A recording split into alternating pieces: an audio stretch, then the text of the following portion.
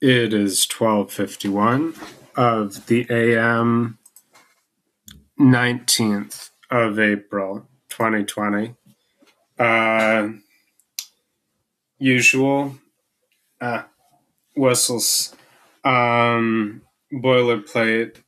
I am using this podcast to promote and read public domain literature that more people should know about, and now everyone has time to read. If you look in the essay that accompanies this podcast, you will find links to the story I'm reading and possibly something else if it comes up.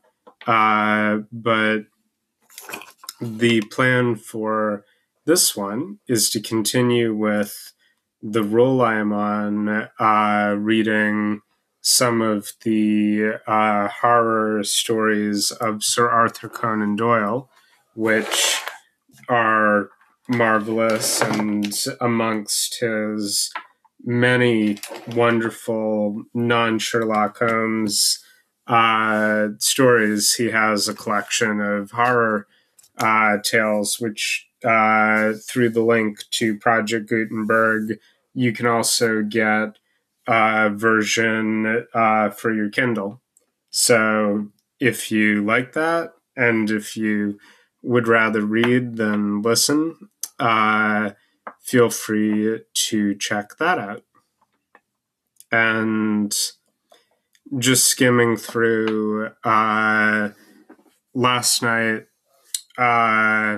around 3 a.m. of the last day, because quarantine hours, whatever, and we're just past 1 month of the quarantine, that I last night was reading The New Catacomb, which was the previous story. I finished by reading a Next Time On paragraph or two of Lady Sannox, or the Tale of Lady Sannox. This collection was published in 1926. Also, the reason for saying boilerplate, because it has to be noted before reading anything of Conan Doyle or some other authors, or just generally for this podcast, that this is coming from a Victorian era thinking and mindset and stuff. So if there are things that would not be acceptable today, I'm just reading stuff as it is, short of actual racial slurs or, just there is some stuff in Conan Doyle that people will not have encountered. Some of his stories that are very good, but some of them are based on assumptions about race or personalities based on physical traits. There's some of that stuff. Although in going through The Lost World just now, looking back over some of what I haven't read yet, he talks about astronomers and something, and flat earth people is mentioned in a 1912 novel. And the next story, because I'm looking down, just up and down the Gutenberg, the story after the one I'll get to shortly is The Terror of Blue John Gap. And it's another Lovecraftian, possibly before Lovecraft, possibly inspiring Lovecraft. The following narrative was found among the papers of Dr. James Hardcastle, who died of phthisis on February 4th, 1908, at 36 Upper Coventry Flats, South Kensington. And his whatever murder or mysterious something will be next time. Of course. And while I'm doing stuff that I've run across, I'm very open to reading or amplifying other fiction or literature that people may want to have amplified. So if you want to suggest something or reach out for any other reason, please hit me up on Twitter at time of posting. And it is about 6 minutes into this recording when the actual story begins. The Case of Lady Sannox. The relations between Douglas Stone and the notorious Lady Sannox were very well known, both among the fashionable circles of which she was a brilliant member and the scientific bodies which numbered him among their most illustrious confreres. There was naturally, therefore, a very widespread interest when it was announced one morning that the lady had absolutely and forever taken the veil, which I said before, I believe is saying she's going to a nunnery, but we'll say, and that the world would see her no more. When, at the very tail of this rumour, with a U, because British, there came the assurance that the celebrated operating surgeon, the man of steel nerves, had been found in the morning by his valet, seated on one side of his bed, smiling pleasantly upon the universe, with both legs jammed into one side of his breeches and his great brain about as valuable as a cap of porridge. The matter was strong enough to give quite a little thrill of interest to folk who had never hoped that their jaded nerves were capable of such a sensation. Douglas Stone, in his prime, was one of the most remarkable men in England. Indeed, he could hardly be said to have ever reached his prime, for he was but 39 at the time of this little incident. Those who knew him best were aware that, famous as he was as a surgeon, he might have succeeded with even greater rapidity in any of a dozen lines of life. He could have cut his way to fame as a soldier, struggled to it as an explorer, bullied for it in the courts, or built it out of stone and iron as an engineer. He was born to be great, for he could plan what another man dare not do, and he could do what another man dare not plan. In surgery, none could follow him. His nerve, his judgment, his intuition were things apart. Again and again his knife cut away death, but grazed the very springs of life in doing it, until his assistants were as white as the patient. His energy, his audacity, his full-blooded self-confidence, does not the memory of them still linger to the south of Marylebone Road and the north of Oxford Street? His vices were as magnificent as his virtues, and infinitely more picturesque. Large as was his income, and it was the third largest of all professional men in London, it was far beneath the luxury of his living. Deep in his complex nature lay a rich vein of sensualism, at the sport of which he placed all the prizes of his life. The eye, the ear, the touch, the palate, all were his masters. The bouquet of old vintages, the scent of rare exotics, the curves and tints of the daintiest potteries of Europe, it was to these that the quick-running stream of gold was. His money. quick-running stream of gold was transformed. That's nice, but a little confusing. And then there came his sudden mad passion for Lady Sannox, when a single interview with 2 challenging glances and a whispered word set him ablaze. She was the loveliest woman in London, and the only one to him, which, of course, makes me think of, with Sherlock Holmes, the only woman. He was one of the handsomest men in London, but not the only one to her. She had a liking for new experiences and was gracious to most men who wooed her. It may have been cause or it may have been effect that Lord Sannox looked 50, even though he was but 36.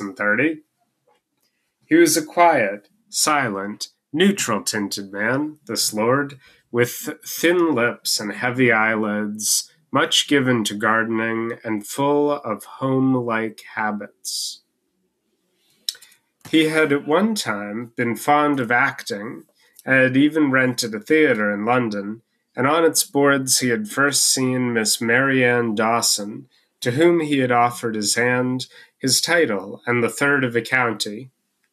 Since his marriage, his early hobby had become distasteful to him.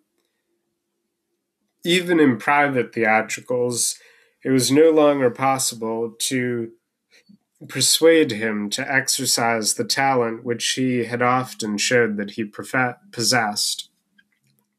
He was happier with a spud and a watering can among his orchids and chrysanthemums. It was quite an interesting problem, whether he was absolutely devoid of sense or miserably wanting in spirit.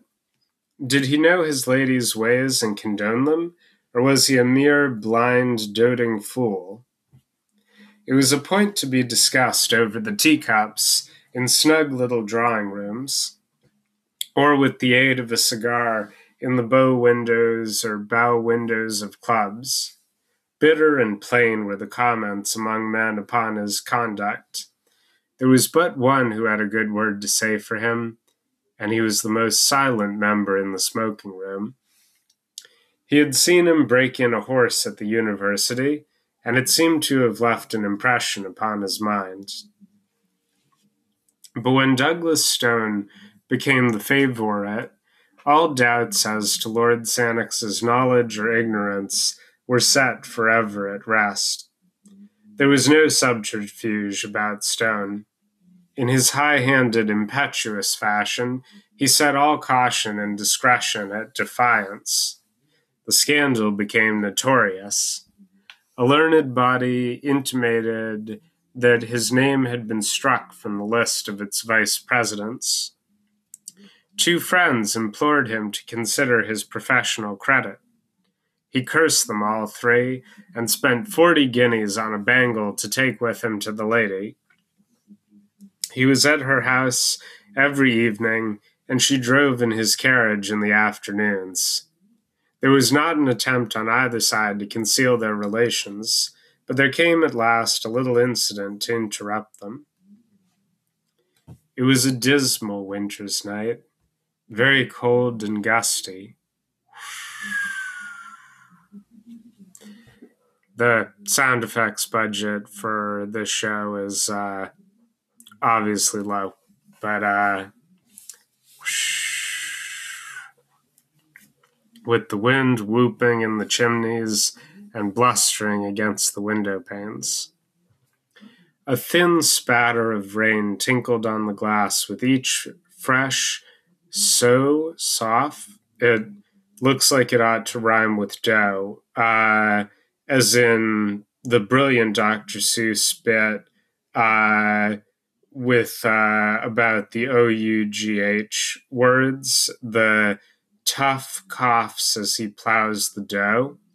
Future Adam linked to that book. The collection of different short Dr. Seuss things is remarkable, and that one, the cover story, is quite a whopper.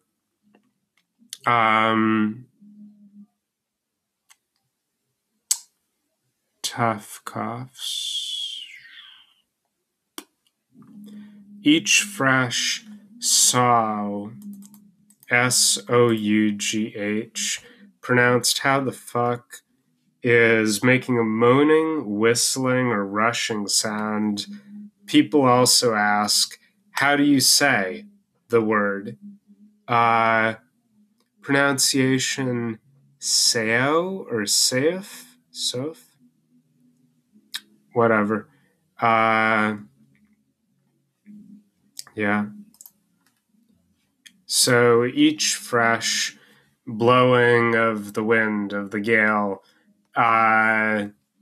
each fresh blowing of the gale will do.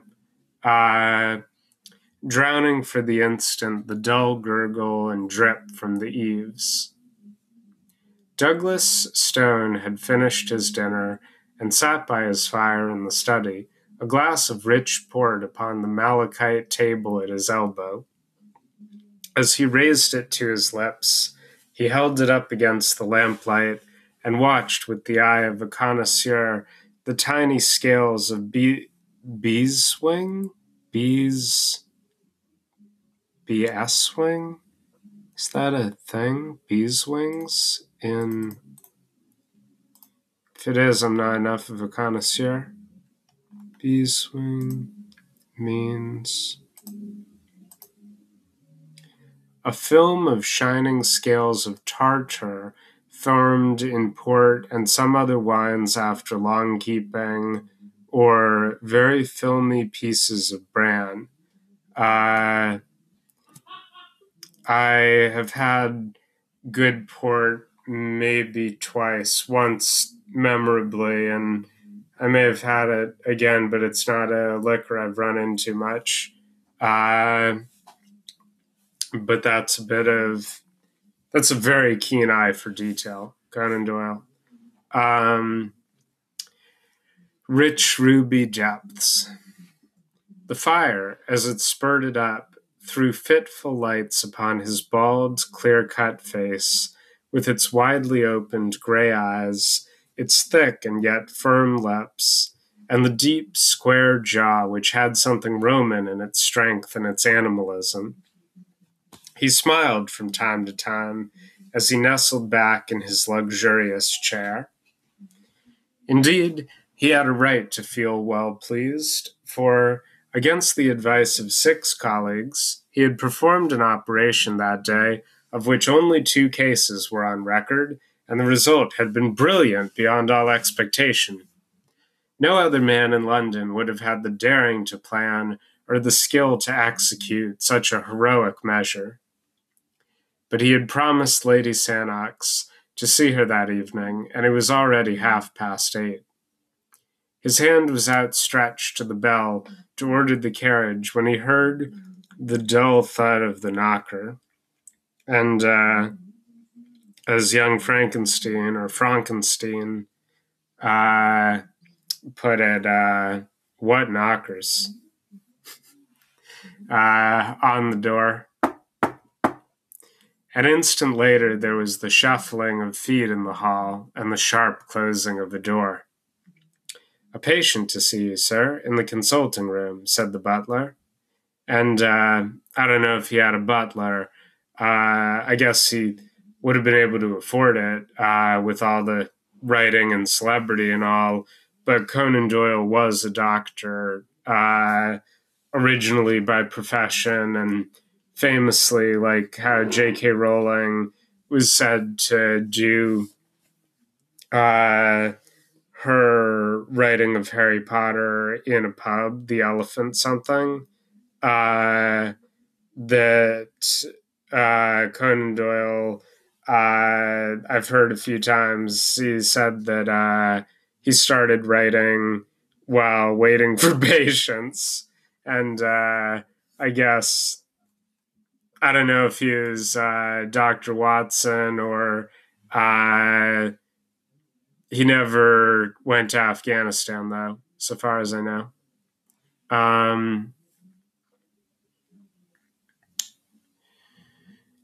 His hand was outstretched to the bell to order the carriage when he heard the dull thud of the knocker. desk isn't good for an ominous knocker. An instant later, there was the shuffling of feet in the hall and the sharp closing of a door. "A patient to see you, sir, in the consulting room," said the butler. "About himself?" "No, sir. I think he wants you to go out." "It is too late," cried Douglas Stone peevishly. "I won't go." "This is his card, sir." The butler presented it upon the gold salver which had been given to his master by the wife of a prime minister. "Hamil Ali, Smyrna. The fellow is a Turk, I suppose." Boilerplate. Reading it, assumptions at the time, whatever, Doyle. Yes, sir. He seems as if he came from abroad, sir, and he's in a terrible way." "Tut-tut. I have an engagement. I must go somewhere else. But I'll see him. Show him in here, Pym."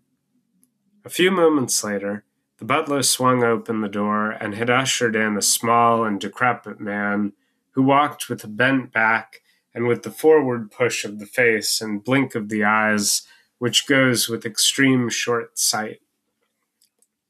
His face was swarthy, and his hair and beard of the deepest black. In one hand he held a turban of white muslin with not a muslin, is a cotton fabric of plain weave, if you're not familiar with the stuff. It gets its name from the city of Mosul, Iraq, where it was first manufactured. There's your trivia thing of a number. Striped with red. In the other, a small chamois leather bag. There's a word I see more written down. I have seen written down. I don't know if I've ever heard it out loud, but it looks French. "Good evening," said Douglas Stone, when the butler had closed the door. "You speak English, I presume?" I'm not going to do voices. Yes, sir. I'm from Asia Minor, but I speak English when I speak slow. You wanted me to go out, I understand? Yes, sir. I wanted very much that you should see my wife. I could come in the morning, but I have an engagement which prevents me from seeing your wife tonight. The Turk's answer was a singular one. He pulled the string which closed the mouth of the chamois leather bag and poured a flood of gold onto the table. "There are 100 pounds there," said he, "and I promise you that it will not take you an hour. I have a cab ready at the door." Douglas Stone glanced at his watch. An hour would not make it too late to visit Lady Sannox. He had been there later, and the fee was an extraordinarily high one. He had been pressed by his creditors lately, and he could not afford to let such a chance pass. He would go. "What is the case?" he asked. "Oh, it is so sad a one. You have not, perhaps, heard of the daggers of the Almohades." Thank you, Google. Almohad, a member of a Berber Muslim movement and dynasty that conquered the Spanish and North African Empire of the Almoravids in the 12th century. It's a caliphate in the south of modern Morocco. Okay. The daggers of the Almohades, please excuse the pronunciation. Never. They are Eastern daggers of a great age and of a singular shape, with the hilt like what you would call a stirrup. I'm curious if this is a real thing. No, this one, there was something in The Lost World I was reading. I think he made up the name of the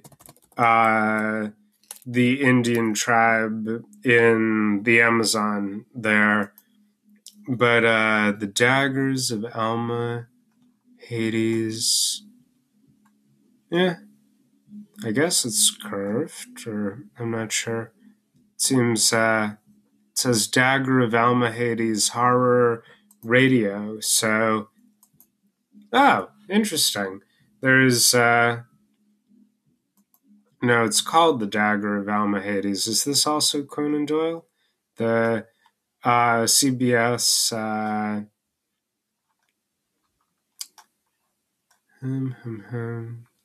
the theater, John Lithgow is in it. The CBS Radio Mystery Theater. Uh,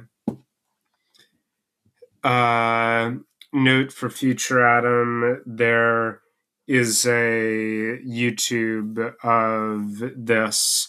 So please include, and one of them has Sherlock Holmes with the pipe. So maybe this is Conan Doyle, but it's 1:17 a.m.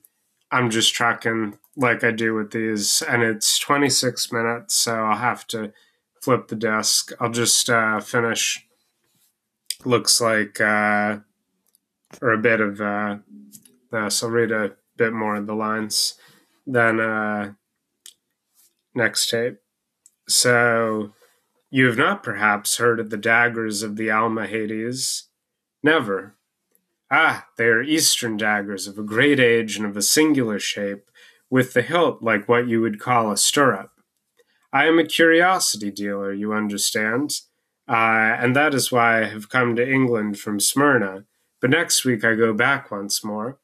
Many things I brought with me, and I have a few things left, but among them, to my sorrow, is one of these daggers. You will remember that I have an appointment, sir, said the surgeon with some irritation. Pray confine yourself to the necessary details. And he says, you will see that it is necessary, but I'm going to do that disc flip thing, and we'll see you on the other side of this transition.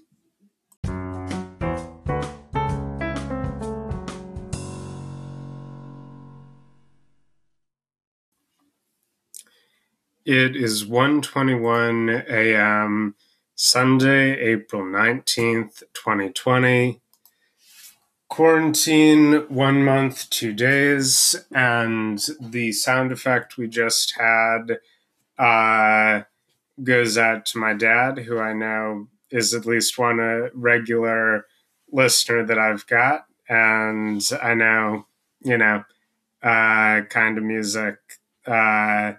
I hope you're enjoying listening to this, and whoever else might be tuning in at some point. So, you will remember that I have an appointment, sir, said the surgeon with some irritation. Pray confine yourself to the necessary details. You will see that it is necessary. Today my wife fell down in a faint in the room where I keep my wares, and she cut her lower lip upon this cursed dagger of Almohades. That sounds likely. She just fell down, Guy? I see, said Douglas Stone, rising. And you wish me to dress the wound? No, no, it is worse than that. What then? What then? Missing a comma. What then? These daggers are poisoned. Poisoned? Yes, and there is no man, east or west, who can tell now what is the poison or what the cure. But all that is known I know, for my father was in this trade before me, and we have much to do with these poisons weapons. And yet you left it unsheathed in a room where you're either very clumsy wife, or I don't quite trust the she just fell on this exposed knife story. I'm not buying that quite, but okie doke. You deal in them and you left this out on the counter, apparently. Go on. What are the symptoms? Deep sleep and death in 30 hours. And you say there is no cure. Why then should you pay me this considerable fee? No drug can cure, but the knife may. And how? The poison is slow of absorption. It remains for hours in the wound. Washing, then, might cleanse it? No more than in a snake bite. It is too subtle and too deadly. Excision of the wound, then? That it is. If it be on the finger, take the finger off. So said my father always. But think of where this wound is, and that it is my wife. It is dreadful. But familiarity with such grim matters might take the finer edge from a man's sympathy. To Douglas Stone, this was already an interesting case, and he brushed aside as irrelevant the feeble objections of the husband. It appears to be that or nothing, said he brusquely. It is better to lose a lip than a life. Ah, yes, I know that you are right. Well, well, it is kismet, and it must be faced. I have the cab, and you will come with me and do this thing. Douglas Stone took his case of bistouries. The hell? Bistoury, a surgical knife with a long, narrow, straight, or curved blade, currently being mispronounced, I'm sure, from a drawer, and placed it with a roll of bandage and a compress of lint in his pocket. He must waste no more time if he were to see Lady Sannox. I am ready, said he, pulling on his overcoat. Will you take a glass of wine before you go out into this cold air? His visitor shrank away with a protesting hand upraised. You forget that I am a Mussulman, which is an archaic word for Muslim, that I am a Mussulman and a true follower of the Prophet, said he. But tell me, what is the bottle of green glass which you have placed in your pocket? It is chloroform. Ah, that also is oh, God. That also is forbidden to us. It is a spirit, and we make no use of such things. What? You would allow your wife to go through an operation without an anesthetic? Ah, she will feel nothing, poor soul. The deep sleep has already come on, which is the first working of the poison. And then I have given her of our Smyrna opium. Come, sir, for already an hour has passed. As they stepped out into the darkness, a sheet of rain was driven in upon their faces, and the hall lamp, which dangled from the arm of a marble caryatid, which is a word I know, but I'm not sure if I'm pronouncing, it's with a capital C here, a stone carving of a draped female figure used as a pillar to support the entablature of a Greek or Greek-style building, and the Greek term Caryatides literally means maidens of Caryae, an ancient town of Peloponnese. Thank you, Google and Wikipedia. My collaborators on the vocabulary part of this podcast, went out with a fluff. Pym, the butler, pushed the heavy door to, straining hard with his shoulder against the wind, while the two men groped their way toward the yellow glare which showed where the cab was waiting. An instant later, they were rattling upon their journey. Is it far? Asked Douglas Stone. Oh, no, we have a very little quiet place off the Euston Road. The surgeon pressed the spring of his repeater and listened to the little tings which told him the hour. It was 9:15, and it is right now 1:30 a.m. here. He calculated the distances and the short time which it would take him to perform so trivial an operation. He ought to reach Lady Sannox by 10 o'clock. Through the fogged windows, he saw the blurred gas lamps dancing past, with occasionally the broader glare of a shop front. The rain was pelting and rattling upon the leathern top of the carriage, and the wheels swashed as they rolled through puddle and mud. Opposite to him, the white headgear of his companion gleamed faintly through the obscurity. The surgeon felt in his pockets and arranged his needles, his ligatures, and his safety pins, that no time might be wasted when they arrived. He chafed with impatience and drummed his foot upon the floor. But the cab slowed down at last and pulled up. In an instant, Douglas Stone was out, and the Smyrna merchant's toe was at his very heel. "You can wait," said he to the driver. It was a mean-looking house in a narrow and sordid street. The surgeon, who knew his London well, cast a swift glance into the shadows, but there was nothing distinctive. No shop, no movement, nothing but a double line of dull, flat-faced houses, a double stretch of wet flagstones which gleamed in the lamplight, and a double rush of water in the gutters which swirled and gurgled toward the sewer gratings. The door which faced them was blotched and discolored, and a faint light in the fan pane above it served to show the dust and the grime which covered it.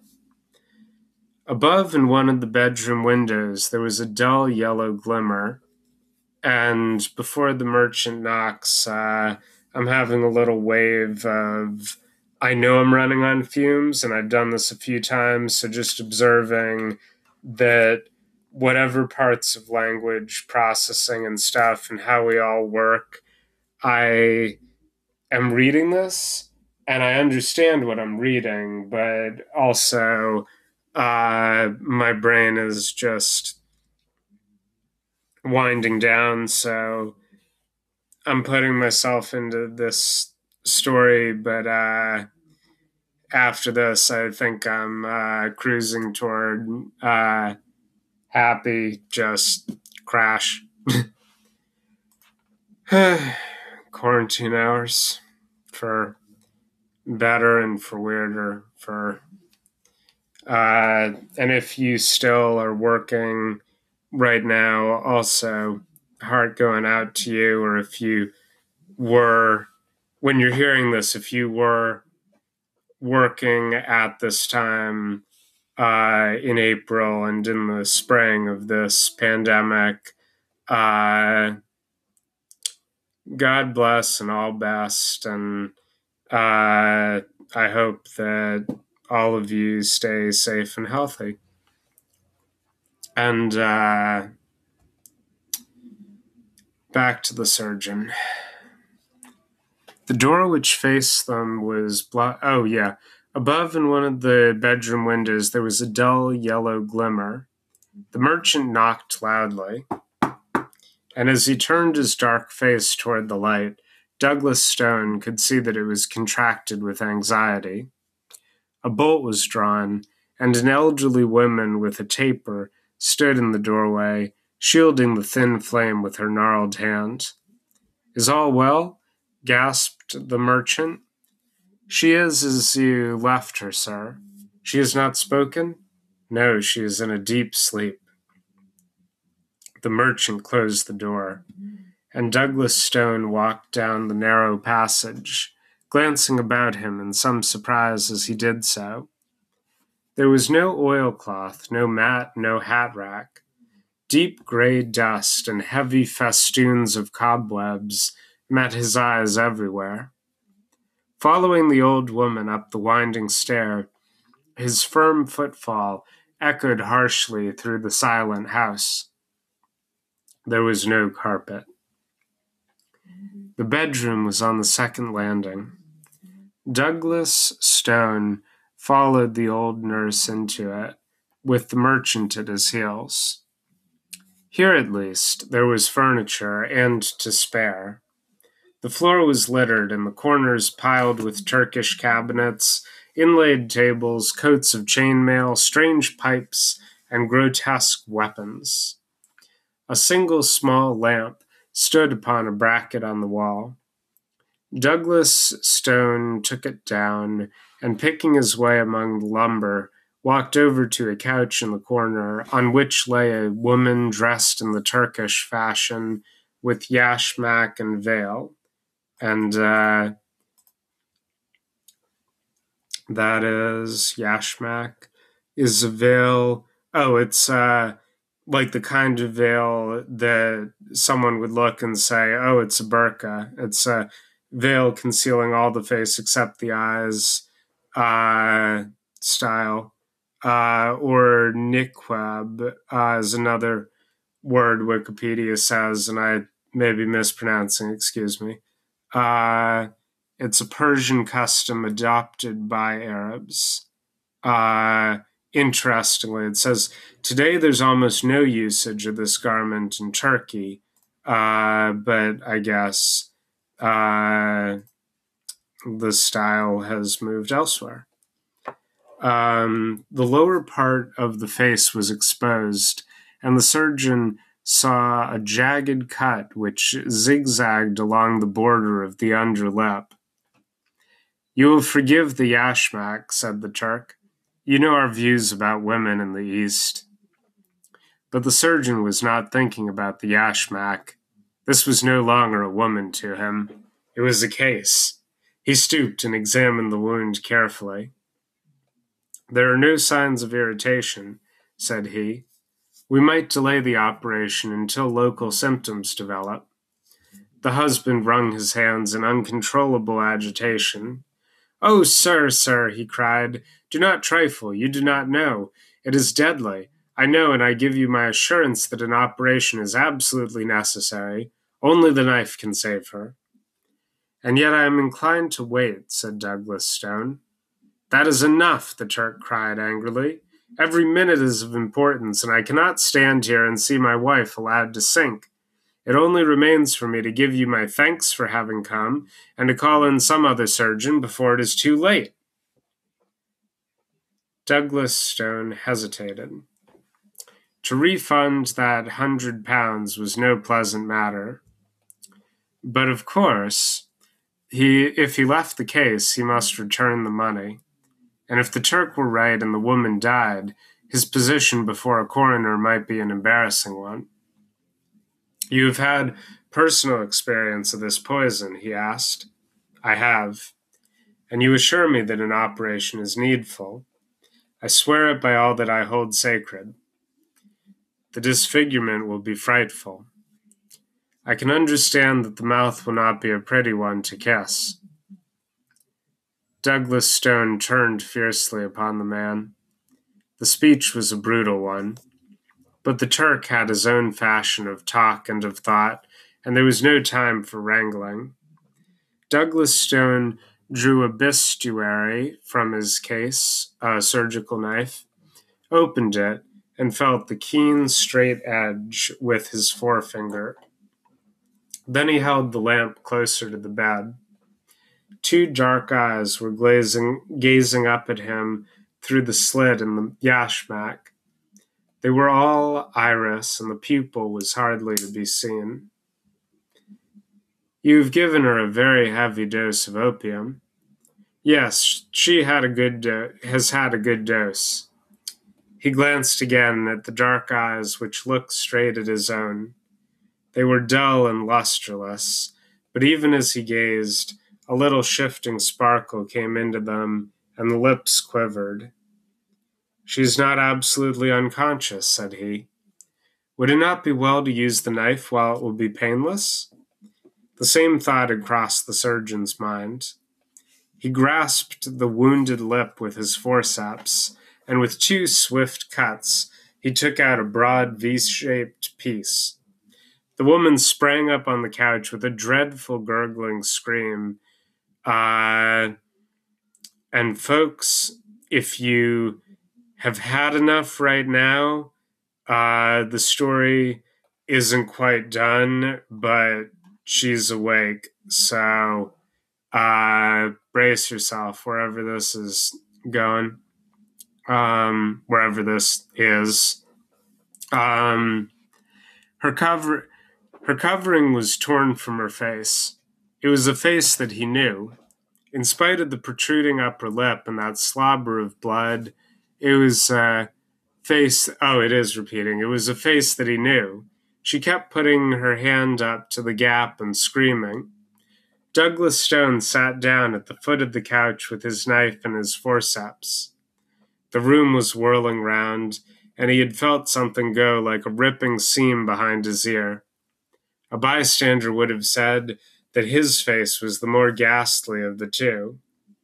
As in a dream, or as if he had been looking at something at the play, he was conscious that the Turk's hair and beard lay upon the table, and that Lord Sannox was leaning against the wall, with his hand to his side, laughing silently.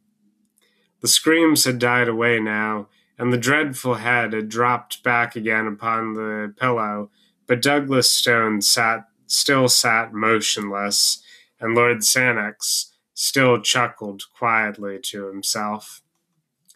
"It was really very necessary for Marion, this operation," said he. Not physically, but morally, morally." Douglas Stone stooped for yards and began to play with the fringe of the coverlet. His knife tinkled down upon the ground, but he still held the forceps and something more.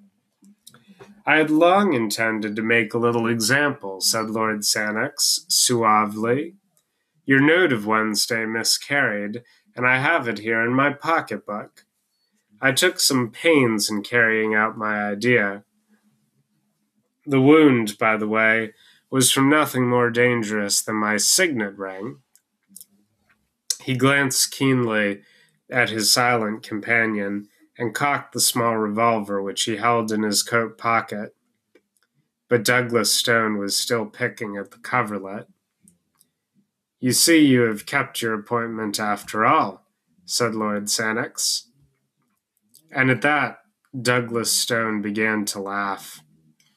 He laughed long and loudly. But Lord Sannox did not laugh now. Something like fear sharpened and hardened his features. He walked from the room, and he walked on tiptoe. The old woman was waiting outside. "Attend to your mistress when she awakes," said Lord Sannox. Then he went down to the street. The cab was at the door, and the driver raised his hand to his hat. "John," said Lord Sannox, "you will take the doctor home first. He will want leading downstairs, I think. Tell his butler that he has been taken ill at a case." "Very good, sir." "Then you can take Lady Sannox home." "And how about yourself, sir?"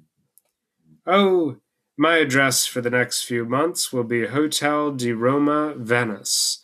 Just see that the letters are sent on, and tell Stevens to exhibit all the purple chrysanthemums next Monday.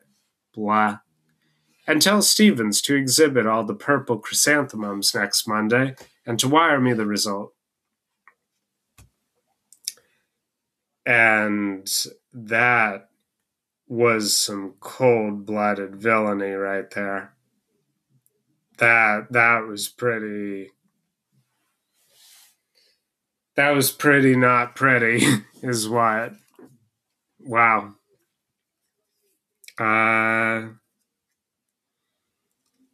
Yeah, it's been a while. And these stories are surprising to me all over again. I've said this on the other recordings, but I say it again in my startlement at that he's just so good, and it goes so far.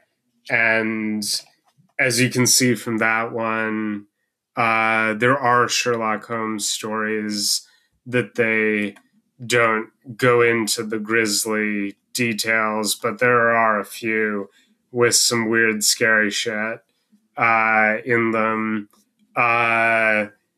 I remember and still think that the conclusion of The Adventure of the Speckled Band is chilling and masterful work of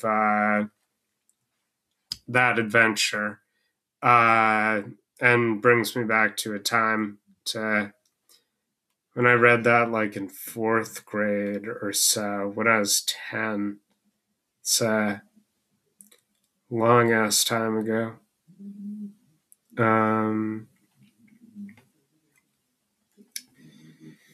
Wow. Well, there's one to follow you in your dreams. If unless you have CBD or medical marijuana or opium, you know, in or chloroform, if that's your poison. I guess. But in any case, I hope that this does find you well and sleeping well and safely quarantined. So at 1:44 a.m., signing off.